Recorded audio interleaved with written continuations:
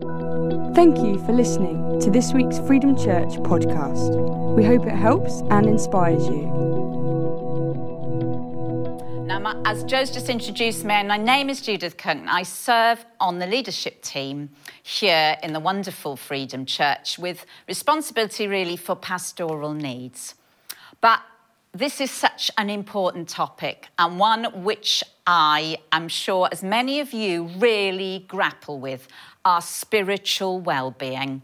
I've subtitled my talk, Rooted and Reaching, because I believe that is at the centre of how we grow with God.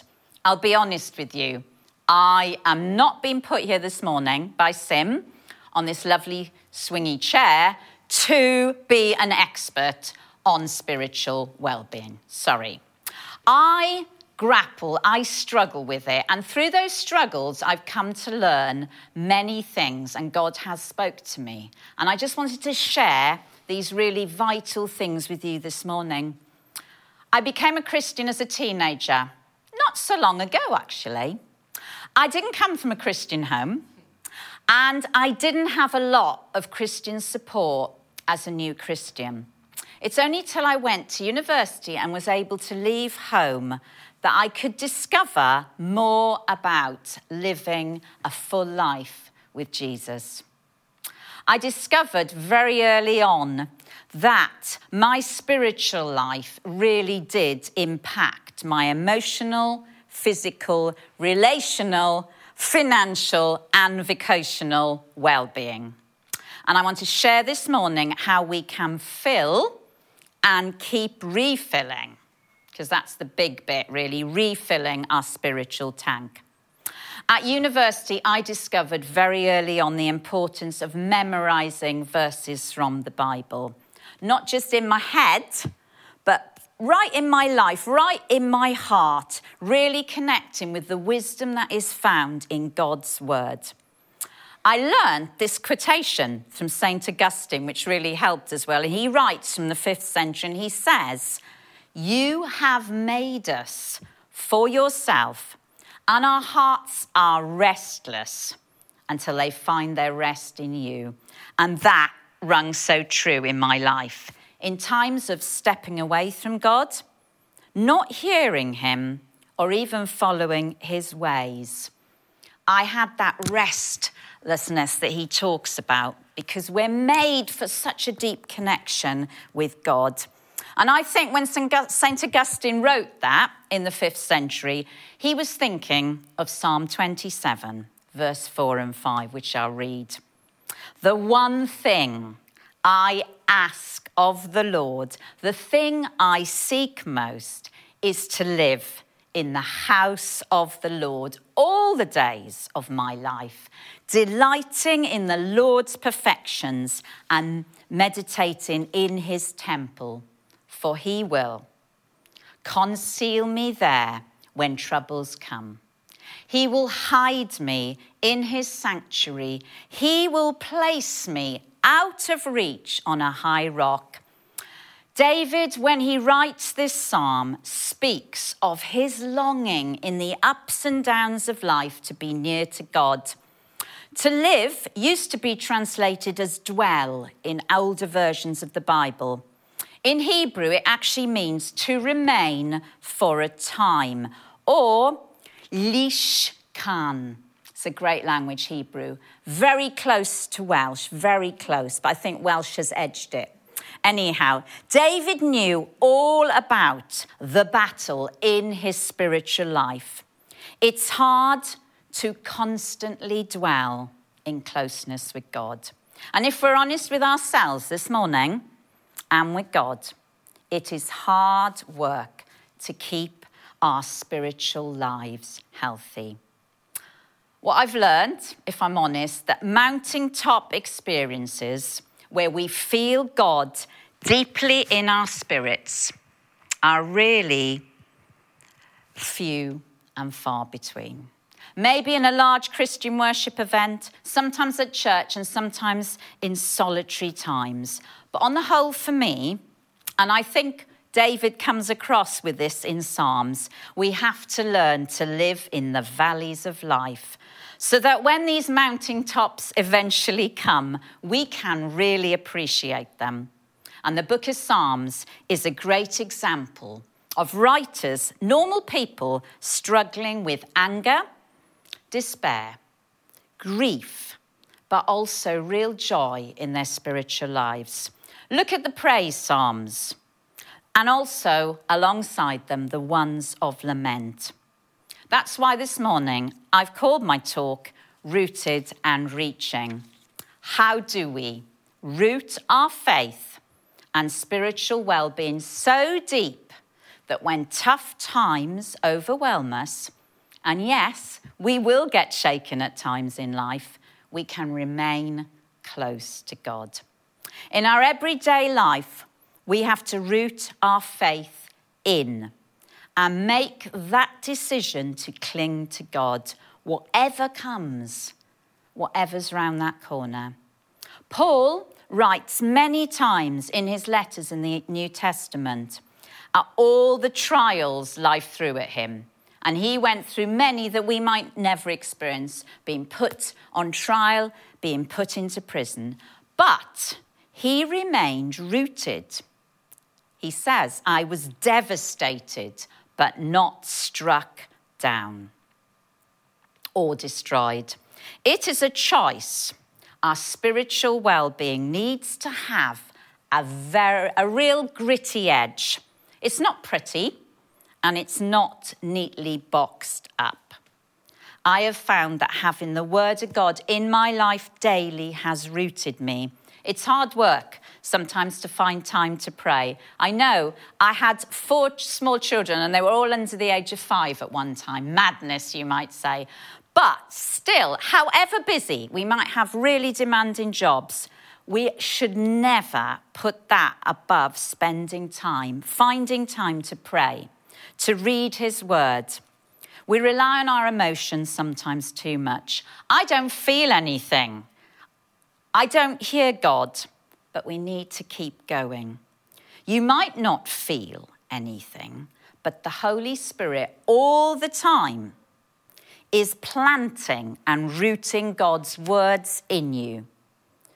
Through having a hard and dark walk in my spiritual life, really since the end of 2019, when I got run over by a car. This is pre-COVID. The Bible verses I had learnt when I was younger kept coming back to me. And on the days I struggled to pray, or even to be in God's presence, I would hear those verses. And one of them in particular was, be still and know that I am God, from Psalm 46. Now that be still isn't a gentle one. In Hebrew, it means shut up. For it's the same word Jesus uses in Hebrew when he calms the storm. Jesus was saying to me, it's tough. I know, I'm with you in that. Your mobility is compromised and could be for life. And family life is hard. But focus on me and really know me in your spirit. We need to focus on the greatness of God when going through life's problems. And it's fine to ask why. Why me? Why is this happening to me, God? But we won't always get the answer. And we might think getting the explanations will help us to grow our spiritual well-being. But no, it's the presence of God in the problem that grows us, not the answer. It's the presence of God in the problem that grows us, not the answer. David tackles this in Psalm 43. Why am I so overwrought? Why am I so disturbed? Why can't I just hope in God? Despite all my emotions, I will believe and praise the one who saves me and is my life. It's a choice. And the psalm goes on with David, despite his emotions, choosing to focus on God's greatness. I also think the key to be rooted in God is to put space in the day to read, to pray, to listen, to hear his word. I'd like to call that first and last words, and that's what I try to do most days. First thing in the morning and last thing at night. I happen to do the Lectio 365 app that many of you might be doing, and I listen and pray his words first thing in the morning and last thing at night. That might not be for you. Audio might not be your thing. You might prefer to read it or speak God's words out loud. But whatever way works for you, find it, for it's vital for your spiritual well-being. The church leader, John Wimber, also said, we leak. We have the Holy Spirit in us, but we need to spend time with him to let him refill us and fill us. When we study scripture, we are literally upgrading our minds by downloading the mind of Christ. When we read scripture, we are recruiting new nerve cells and rewiring connections in our brains. We stop thinking human thoughts and start thinking God thoughts. So how then do we also reach out to God in our spirits? You see, trees or plants need to root, but they also need to grow to flourish and reach their heights. We need to do this in our spiritual lives. I've been a Christian a long time, but I must not stop reaching and learning. God is immense, and there's always so much more to learn and grow in him. Jeremiah 29, verse 12 and 13 says, at that time, you will call out for me, and I will hear. You will pray, and I will listen. You will look for me intently, and you will find me. Yeah, that word intently, with intent, it is a choice, and that's hard to do at times. But the hope is there. To reach out in our spirit to God, we need to call to him. We need to shout. We need to tell him our feelings and praise him even when our emotions say don't. We need to pray. We need to ask others maybe to pray with us, and you'll have a chance to do this at the end of the meeting. We might need to go to someone and ask them to pray with us regularly. We might need to be in a WhatsApp prayer group where people can really support us when we're going through tough times. I've found that praying in tongues has been really helpful. When I feel I have no words to use, it's a heavenly language and builds our spirits up. Jesus told his disciples, and he tells us today, that the Holy Spirit prays and intercedes for us. That is an amazing knowledge. When we humanly don't know what or how to pray, the Holy Spirit is constantly praying for us. And God is not impressed by how many words we use, how long our prayers are. He sees our longings inside. And a simple help me will do. Keep reaching. In Romans 12, verse 11 and 12, it says this, let your spirits be on fire, bubbling up and boiling over as you serve the Lord. Do not forget to rejoice, for hope is always, always around the corner. Hold up through the hard times that are coming and devote yourself to prayer. If you have that rootedness in your spirit, even when days are dark and lonely, you can know he is there, even if you don't always feel him or hear him. It's hard work, and we have to sometimes dig to find treasure. I recently discovered a story buried in 2 verses in the Old Testament, 2 Samuel chapter 23, which really helped me in my study of rooted and reaching. There was a man named Benaiah who chased a lion, down a pit. Then, despite the snow and slippery ground, he caught the lion and killed it. The story doesn't tell us why, but it reveals Benaiah's gut reaction. It was gutsy, and it ranks as one of the most improbable reactions recorded in Scripture. We find out later on that Benaiah becomes bodyguard to King David and later on to his son Solomon. Here's what the story taught me. God is always using past experiences to prepare us for future opportunities. Sometimes God-given opportunities come disguised as man-eating lions. We may want to cower in fear because no one really wants to embrace tough times. But how we react in our spiritual lives when the times are tough is crucial. If we can stay with God, reaching up for him to deliver us from the pit, our spirits will grow. I've come to learn that sometimes our impossible situations are opportunities to experience something new in our knowledge of God. In Isaiah 43, he says, "Don't revel only in the past or spend all your time recounting the victories of days gone by. Watch closely. I am preparing something new. It's happening now as I speak. And you're about to see it. I'm preparing a way through the desert, and water will fall where there had been none." So yes, let's be thankful by looking back at times God has stepped in. But let's reach out for our spiritual lives to grow.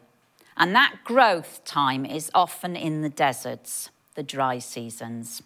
When my husband Neil had a very severe mental breakdown and was depressed for 2 years, I shouted at God.